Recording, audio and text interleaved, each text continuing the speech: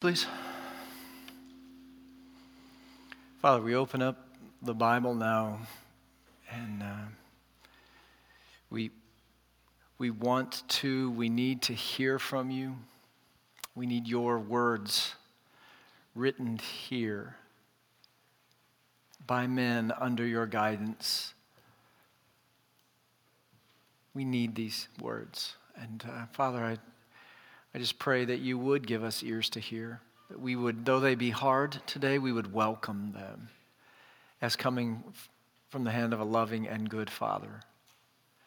So I pray that your Spirit would bear them with all his power and grace to each of us now. We ask this in Christ's name. Amen.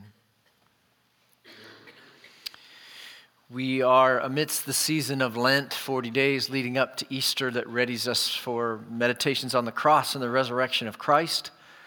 And to do that, we are walking through the last week of Jesus' life, pretty much one or sometimes 2 days at a time each week. And we started last week, we looked at something called Lazarus Saturday, when Jesus spent time in the little village of Bethany with his friends and was anointed there by Mary in a real powerful, worshipful way, and then moved on into the next day, Sunday, perhaps more familiar to you, is sometimes called Palm Sunday, where Jesus enters Jerusalem, and throngs are shouting Hosanna and paving his way with palm branches. And those palm branches represented to some the hope, the nationalist hope for Israel that a deliverer had come who would rescue them from the Roman oppression. And we read about it. Today we're going to be in Mark chapter 11, and we read about it, this Palm Sunday entrance in Mark chapter 11, verse 7, where they brought the colt to Jesus and threw their cloaks on it, and he sat on it. And many spread their cloaks on the road, and others spread leafy branches that they had cut from the fields. And those who went before and those who followed were shouting, Hosanna! Blessed is he who comes in the name of the Lord. Blessed is the coming kingdom of our father David. Hosanna in the highest. Okay? And so far, in Jesus' Passion Week, so far so good, right? This is the way things are supposed to be. People are turning out en masse to cheer Jesus on, to welcome him into the city. And the population of Jerusalem at the Passover is thought to have increased several times over, so that there would be thousands, maybe tens of thousands of people in these throngs that are welcoming Jesus, celebrating the coming of their king and their deliverer. But you advance just 5 days through this last week, and what seems so right turns so wrong, it seems. The people who were, the same people in the crowds who were Hosanna shouters on Palm Sunday, come Maundy, Thursday evening, their cries have changed, and they've exchanged cries of Hosanna for cries of crucify him, crucify him. And you have to wonder, what happened in just 5 days that goes from welcoming him with cries of Hosanna to shouting for his death with cries of crucify him? And the answer to that question is complicated, it's multifaceted, but in part, I think it had to do with expectations. Jesus was not who they expected him to be. I think he shocked them at almost every turn. Jesus was not conforming to their expectations. Instead, he is following without wavering the plan of his Father. So Jesus doesn't come on a war horse to vanquish the enemies of God's people. He comes humble. He comes on a donkey. He comes not to conquer armies, but to bear a cross. And so this donkey that he rides, it's a sign of his humility. It's not a white charger. It's a humble beast of burden, the kind you would have seen around the manger scene some 30 years ago when Jesus was born. And last week we looked at John 12, and we read this about his entrance. Jesus found a young donkey, and he sat on it, just as it is written, Fear not, daughter of Zion. Behold, your king is coming, sitting on a donkey's colt. And here John, in telling the story of Jesus' triumphal entry into the city of Jerusalem, he quotes from the Old Testament prophet Zechariah, who attaches messianic significance to Jesus' entrance on that humble donkey. Okay? Jesus is intentionally fulfilling the role of Messiah here. He's presenting himself as the Messiah.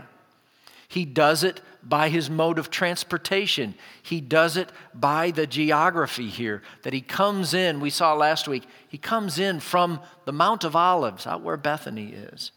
And one writer says that even the mention of the name of Jesus coming from the Mount of Olives was connected with the coming of the Messiah in Jewish expectations. That's where the Messiah would come, was the Mount of Olives. So even the geographical reference here is saying, here he is.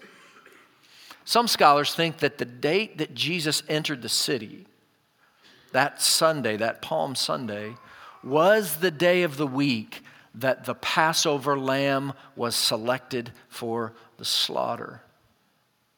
And so the place, the mode of transportation, the timing, okay, you can't miss it. Jesus is choosing to present himself as the Messiah. He enters Jerusalem as the rescuer of God's people.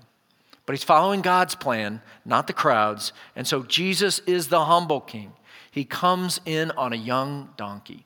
And that's why what happens next is something of a shocker. Okay? If you'll look in Mark chapter 11, starting in verse 11, Jesus entered Jerusalem. This is the close of that Palm Sunday. Jesus entered Jerusalem, went into the temple, and when he had looked around at everything, as it was already late, he went back out to Bethany with the 12, and he would spend the night there. And in light of what follows, you get a sense here that Jesus is casing the joint. Okay? He's gone in to see what's going on in that temple. And then the next day, it says in verse 12, on the following day, that's Monday, when they came from Bethany, Jesus was hungry. And seeing in the distance a fig tree and leaf, he went to see if he could find anything on it. And when he came to it, he found nothing but leaves, for it was not the season for figs. And he said to it, may no one ever eat fruit from you again. And his disciples heard it. And then as they continued on into Jerusalem, he entered the temple, began to drive out those who sold and those who bought in the temple. And he overturned the tables of the money changers and the seats of those who sold pigeons. And he would not allow anyone to carry anything through the temple. Okay. So this assault on the fig tree and the assault on the temple take place on Monday morning of Jesus' final week. This day is appropriately called Fig Monday. Okay? So we have Lazarus Saturday, Palm Sunday. Now we're on what has historically been known as Fig Monday because of this incident with the fig tree. So on Sunday, he had scouted out the situation, and on Monday morning, Jesus returns with a vengeance. Right? The meat guy on the donkey goes ballistic on an innocent fig tree and the temple. And you have to think, what is up with Jesus? Did he get up on the wrong side of the bed? Is he having one of those terrible, horrible, no good, very bad days? Is this just Monday morning Jesus? Is this just what you get? I think it's better to recognize that what Jesus is doing is what the Old Testament prophets often did. He is enacting his message. He's acting out God's message of judgment on his people. They're called enacted parables. For instance, in the Old Testament, prophet Isaiah walked around naked to communicate provocatively to the people what it would be like when they were carried into captivity as slaves by Assyria.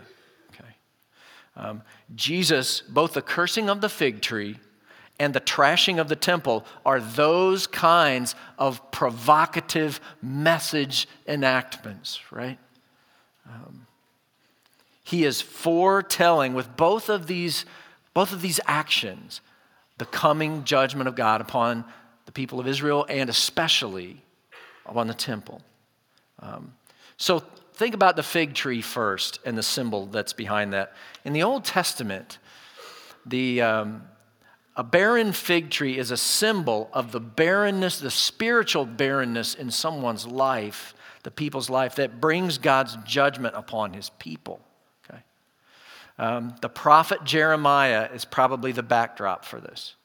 So in Jeremiah chapter 8, God is speaking and he says, were they ashamed when they committed abomination? They is God's people, Judah, in the southern kingdom.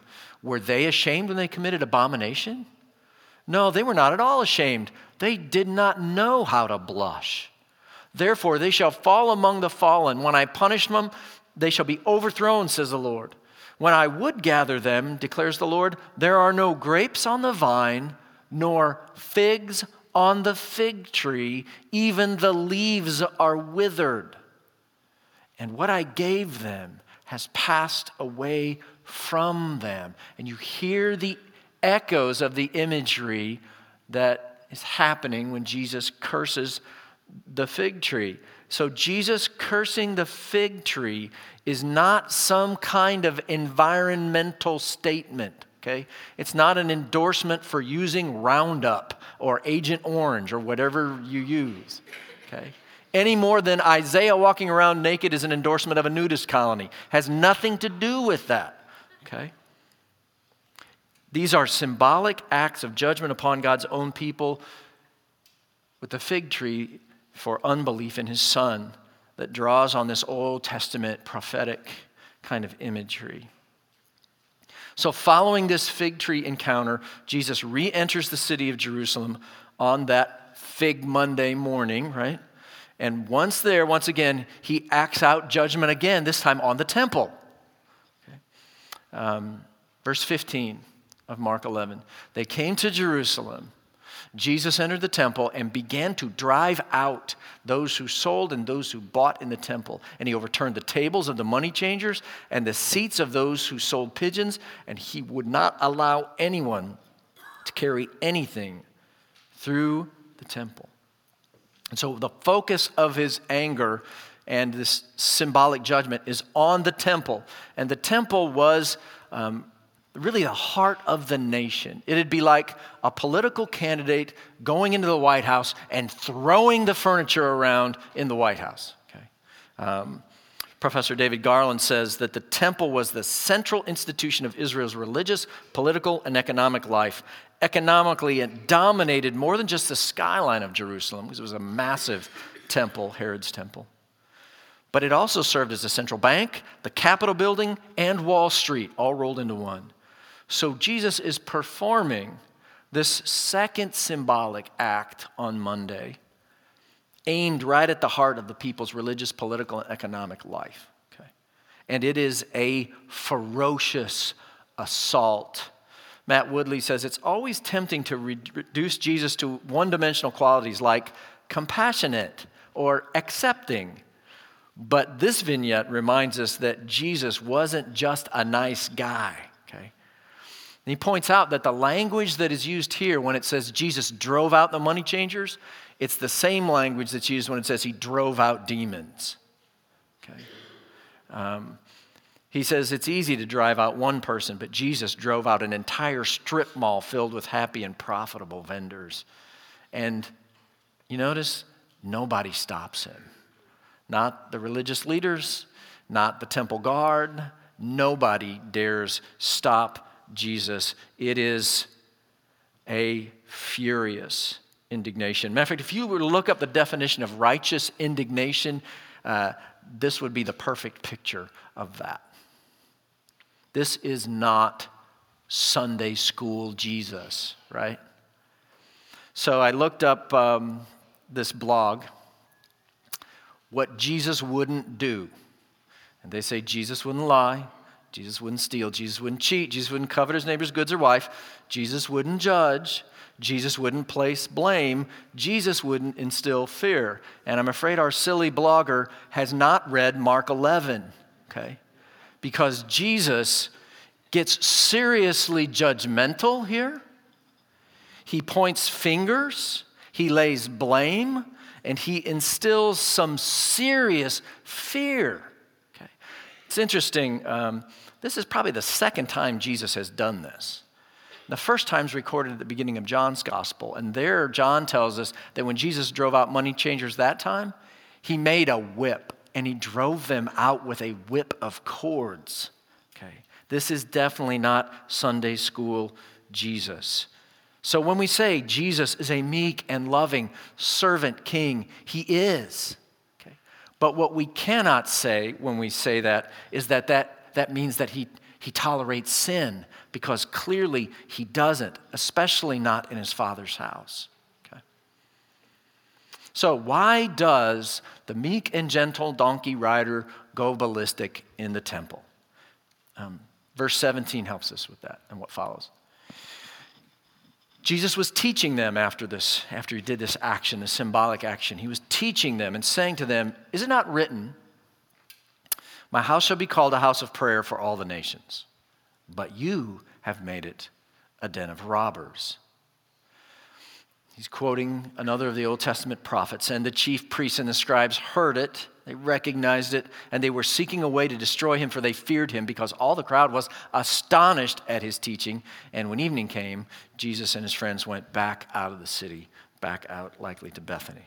So Jesus seems to be upset here. It says, because the temple had ceased to be a house of prayer and had become instead a den or a refuge for robbers, for outlaws. What does Jesus mean when he quotes that? What is he thinking about? And there's a number of things that may come to bear. It could be about greed and corruption, right? Because there is money being changed in the temple so that people can buy the offerings that they need. At Passover, it's even more and more people, such that a place set aside for worship has become a flea market of sorts, and greed and corruption could very well have been a part of it. He also indicates that prayerless religion was a concern of his, that the temple had ceased to be a house of prayer. Something else had captured the people's hearts and hopes. It ceased to be a house of prayer, prayerless religion. And you know, we flirt with this. It's a temptation for us. I mean, just think with me for a second. If your prayer life was the prevailing prayer life in our church, what would the reputation of our church be? Would we be known as a house of prayer if your prayer life was prevalent? See, Jesus, I think, is also troubled, not only by the prayerlessness and all that. He's also troubled, I think, by the temple's exclusivity. You notice he says that it's supposed to be a house of prayer for all the nations. But D.A. Carson says that the temple had ceased to fulfill its God-ordained role as a witness to the nations, and it instead become a nationalist stronghold. And this combination of nationalist pride and prayerlessness seems to have moved people to exclude those who should have been invited in, and also to trust in the temple itself in a way that should have been trusting in God. The temple had become a proud symbol of a superstitious belief that God would protect his people regardless of their obedience to his will.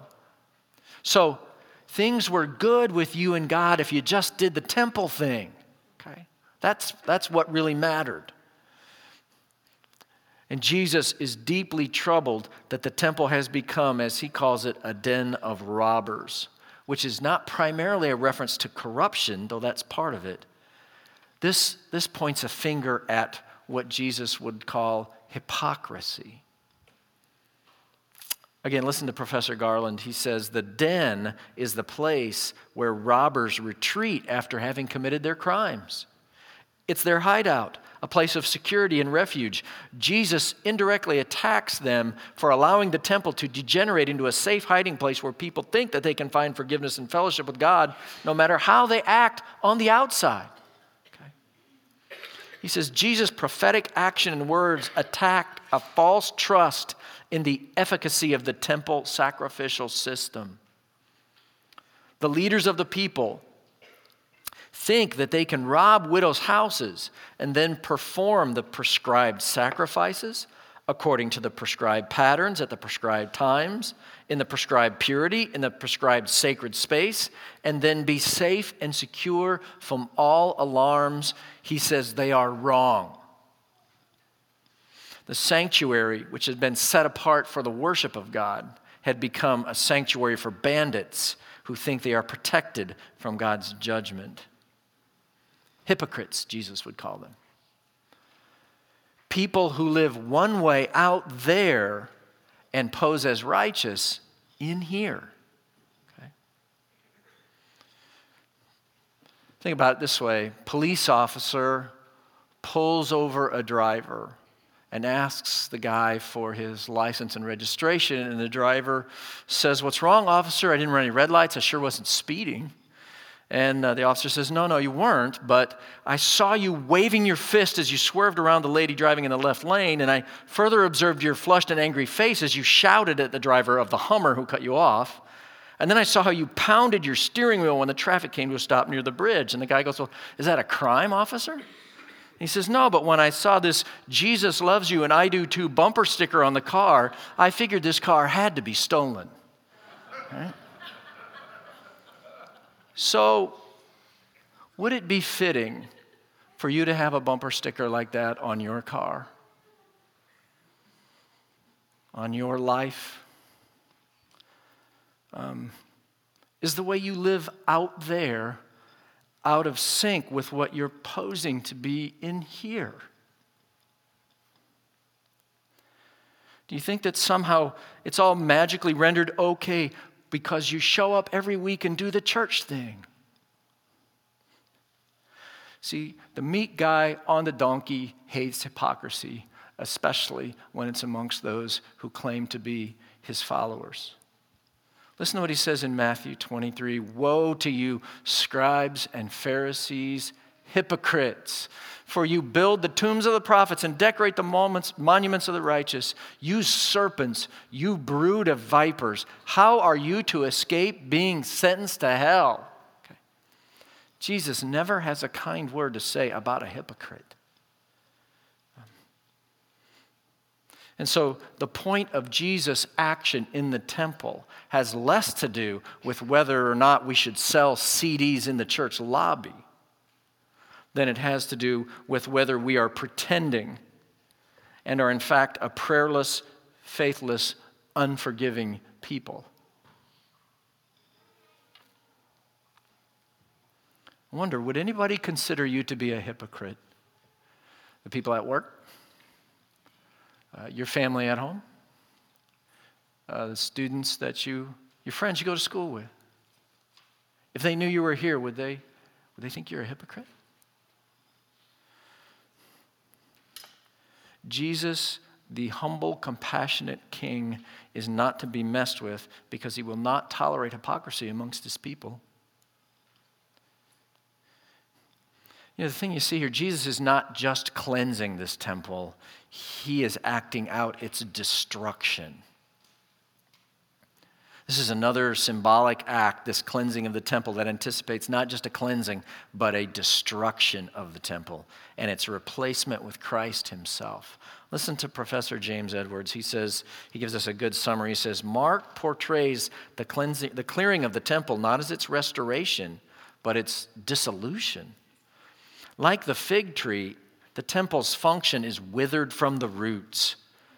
It's not the blood of animals slaughtered by the high priest on the Day of Atonement, but Jesus' own blood that will make Israel right with God. Indeed, at the moment of his death, the great curtain that divides the Holy of Holies from the court of Israel is torn in two, dramatizing the dissolution of the temple as the means of approach to God.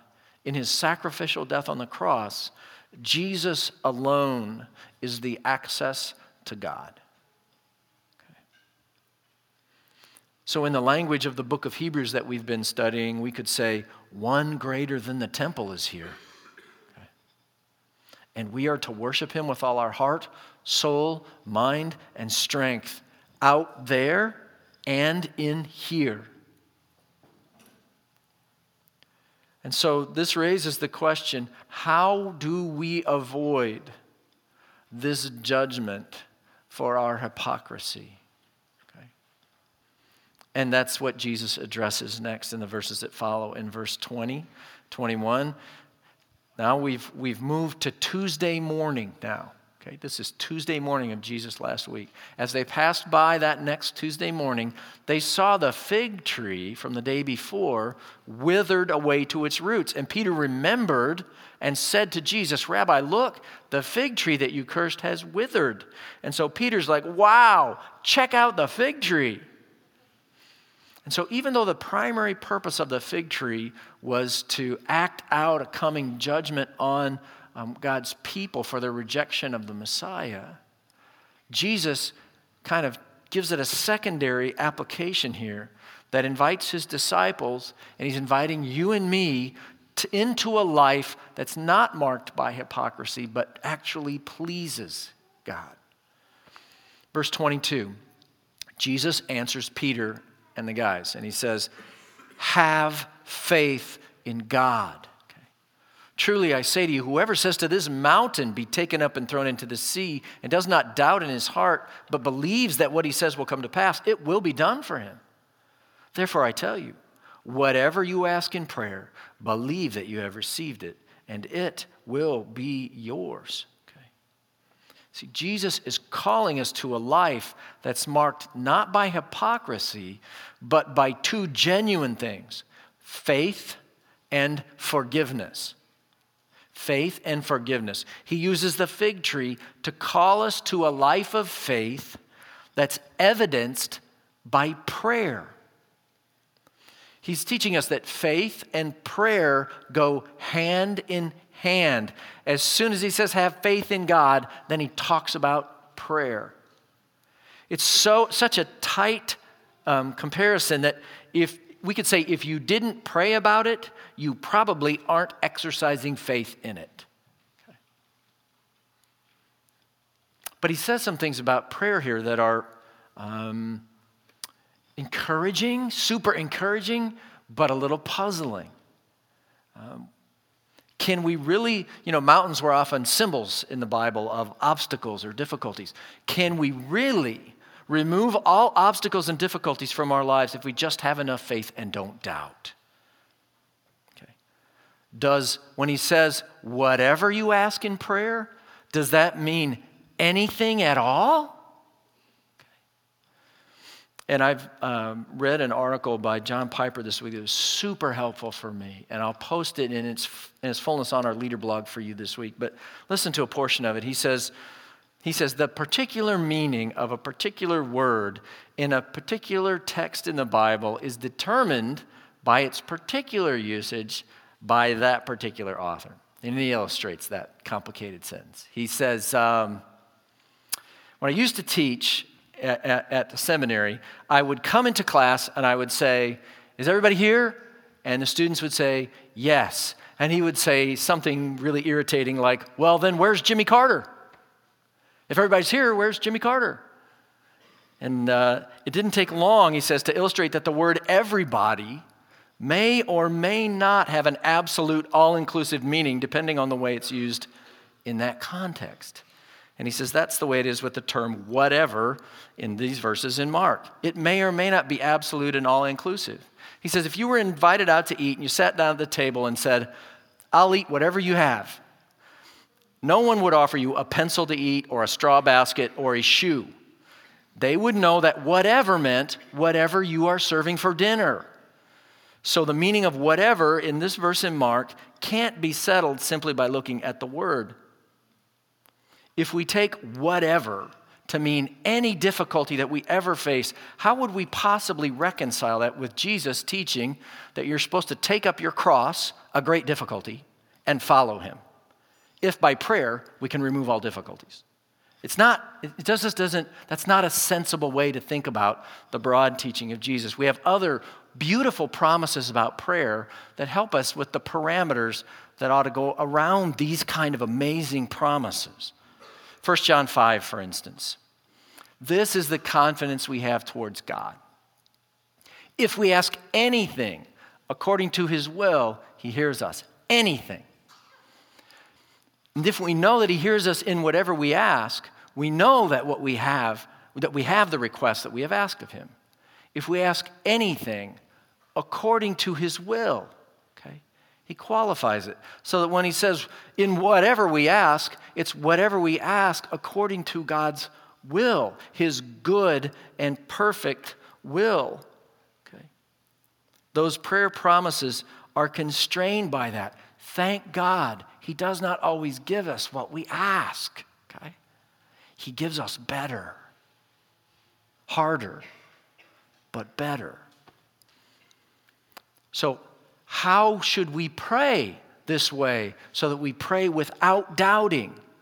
And again, John Piper was helpful. He says, how is such undoubting faith possible? He says, the only answer I can think of is that such undoubting faith is only possible if we know what God intends to do for those who believe. Or to put it another way, we can have undoubting faith if we know what God's will is in a particular situation. How can you keep from doubting if you don't know what God intends to do? How can anyone have assurance that the answer to his prayers will not or will come to pass if he's not first assured that this is what God intends to do in response to his faith? There has to be a basis for faith. You can't just will to have no doubts if you're not sure that you are asking for is what God intends to do. And he gives this example. He says, I have had the flu all week, but I have not been able to pray for healing with undoubting faith that it will happen. The reason is that I do not know the will of God in regard to my health. It may be that he intends for me to be sick for 2 weeks, that I might learn to rely not on myself but on God who raises the dead, as he quotes the Apostle Paul. And since I don't know what God intends to do about my health, it's impossible to have complete confidence that he will heal me when I ask him. In such cases, we must always pray, nevertheless, not my will, but thine be done. And again, I'll post the entire article for you this week. It's very encouraging. Jesus is calling us to live a life free from prayerlessness and hypocrisy. So the intent of this teaching on prayer is to encourage you to pray great things along the lines of the will of God for the people that are in your world. To pray that God's kingdom would come into their world, that his will would be done in their world, in your world. And so, of course, this requires great knowledge of the Scriptures and letting that shape the way that we pray. He wants us to pray and have faith in God and to trust that his will is good for us and for our world, and to evidence that by praying great prayers. Okay? He wants the new temple, which is now the church, his body on this earth, to be inclusive, not exclusive. That's why racism has no place here. Not here or out there in the church, okay? Jesus died to make a temple that was free from that. So he wants us to have faith in God and to pray great prayers. And he also wants us to forgive. That's how he closes this passage with the last verse we'll look at. Whenever you stand praying, Jesus says, forgive. If you have anything against anyone, so that your Father also who is in heaven may forgive you your trespasses. Jesus wants us to pray and exercise faith. He wants us to get in the game of prayer and ask God for great things. Okay? Not because of where we pray in some temple, but because of who we pray to. And he wants us to live lives consistent with those prayers of trust and faith in the goodness of God. So he singles out as central to a life of that matches prayerfulness, okay? Forgiving. For us to live a life consistent with prayerfulness and trusting God, he says, you must forgive. If we're to live lives free of hypocrisy, the hypocrisy Jesus is condemning here, then we must forgive. He says, if we have anything against anyone, forgive. Okay? That's what we do because we follow Christ. I'm reading a couple of Lenten devotionals every day during this season, And one of them is called the Lent Project. It's from Biola University, and they put music and art and a devotional and scripture and poetry, and they cram it all together in a little morning devotional you can do before you leave for your day. It's really very thoughtful. And yesterday was one of the most impactful ones that I've ever read. It was on this issue of forgiveness. And the devotional was written by a lady whose son had been murdered. And the video was about something called The Happening. That's what the Amish of Lancaster County call it. They call it The Happening. And it happened. It took place on October 2nd of 2006 when this little village of Nickel Mines, Pennsylvania, suffered one of America's most sickening mass shootings.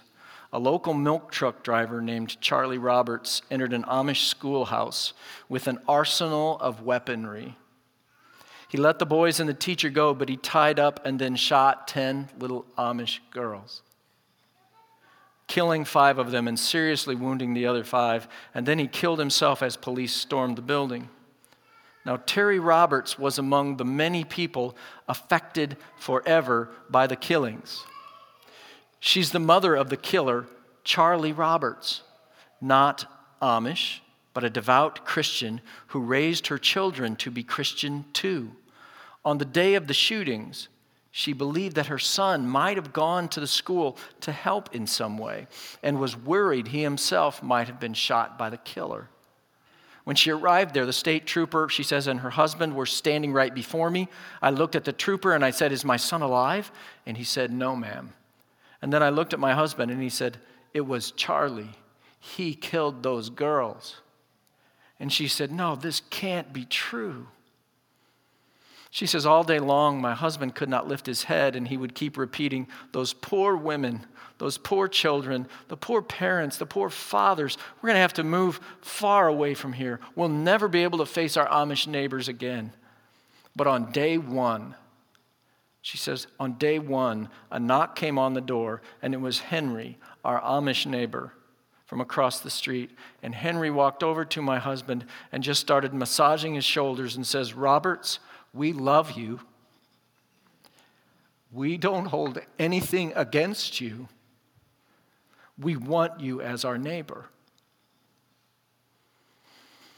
The interview says that forgiveness and acceptance were amplified in the days that followed. There were massively attended funerals for the 5 dead girls. There was also, of course, a burial for Terry's son, the killer, an event full of dread for the family as it inevitably attracted intense media attention. And then the bereaved Amish parents turned up for the Roberts funeral.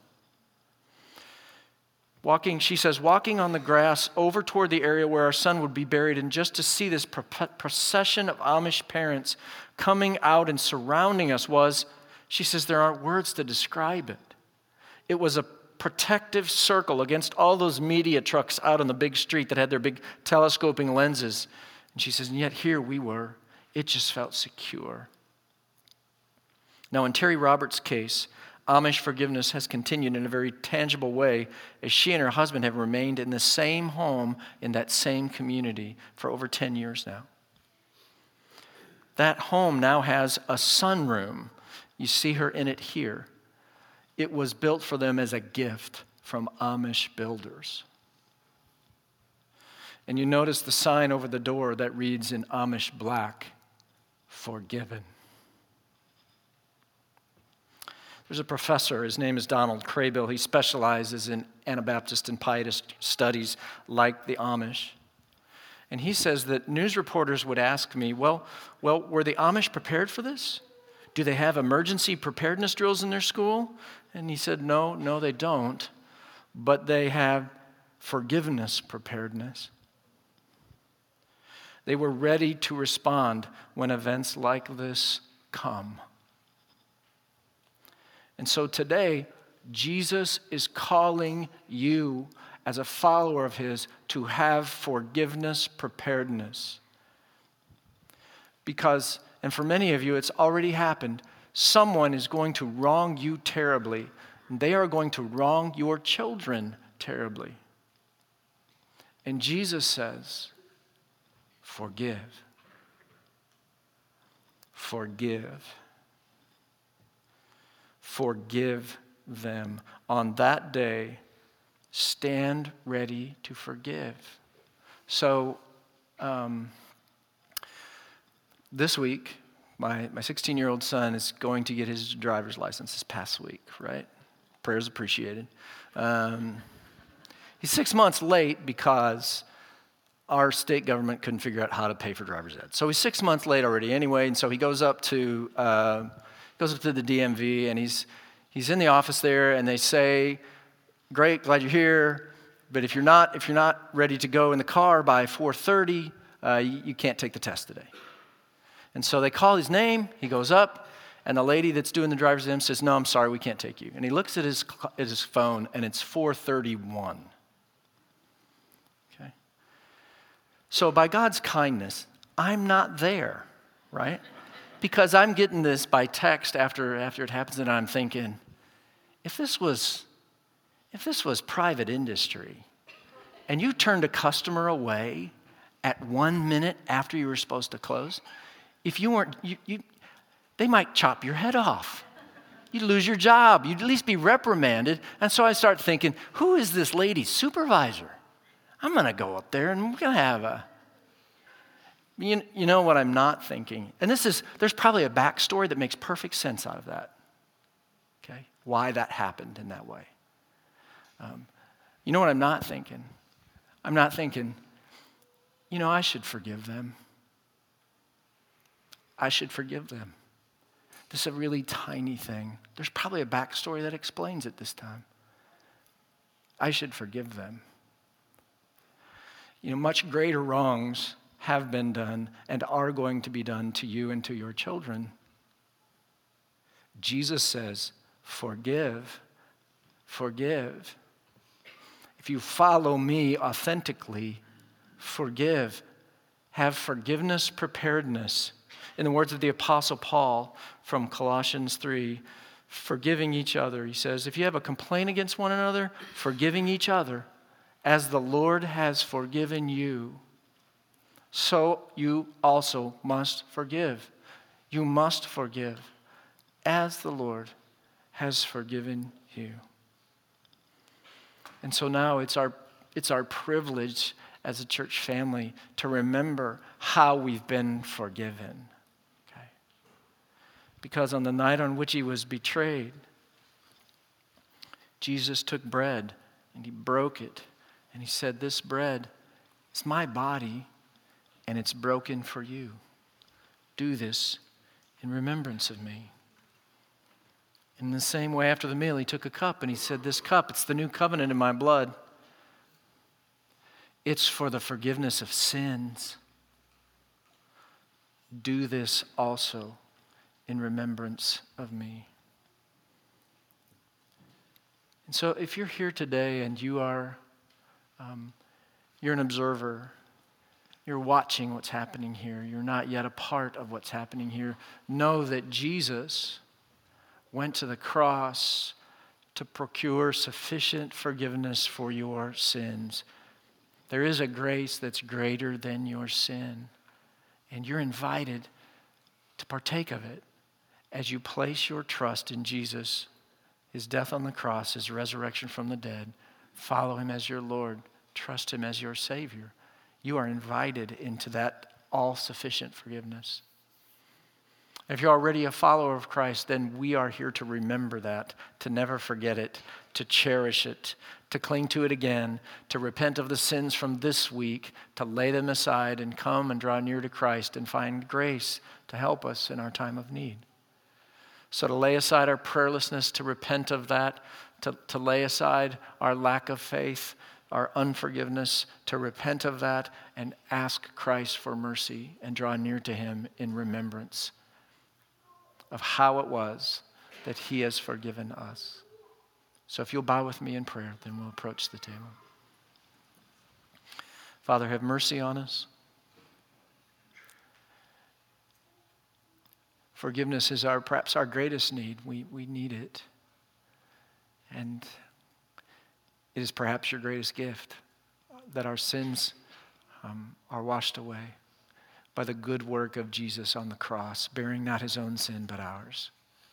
And so we come to this table to remember how wide and how long and how high and how deep is the love of Christ, even for us.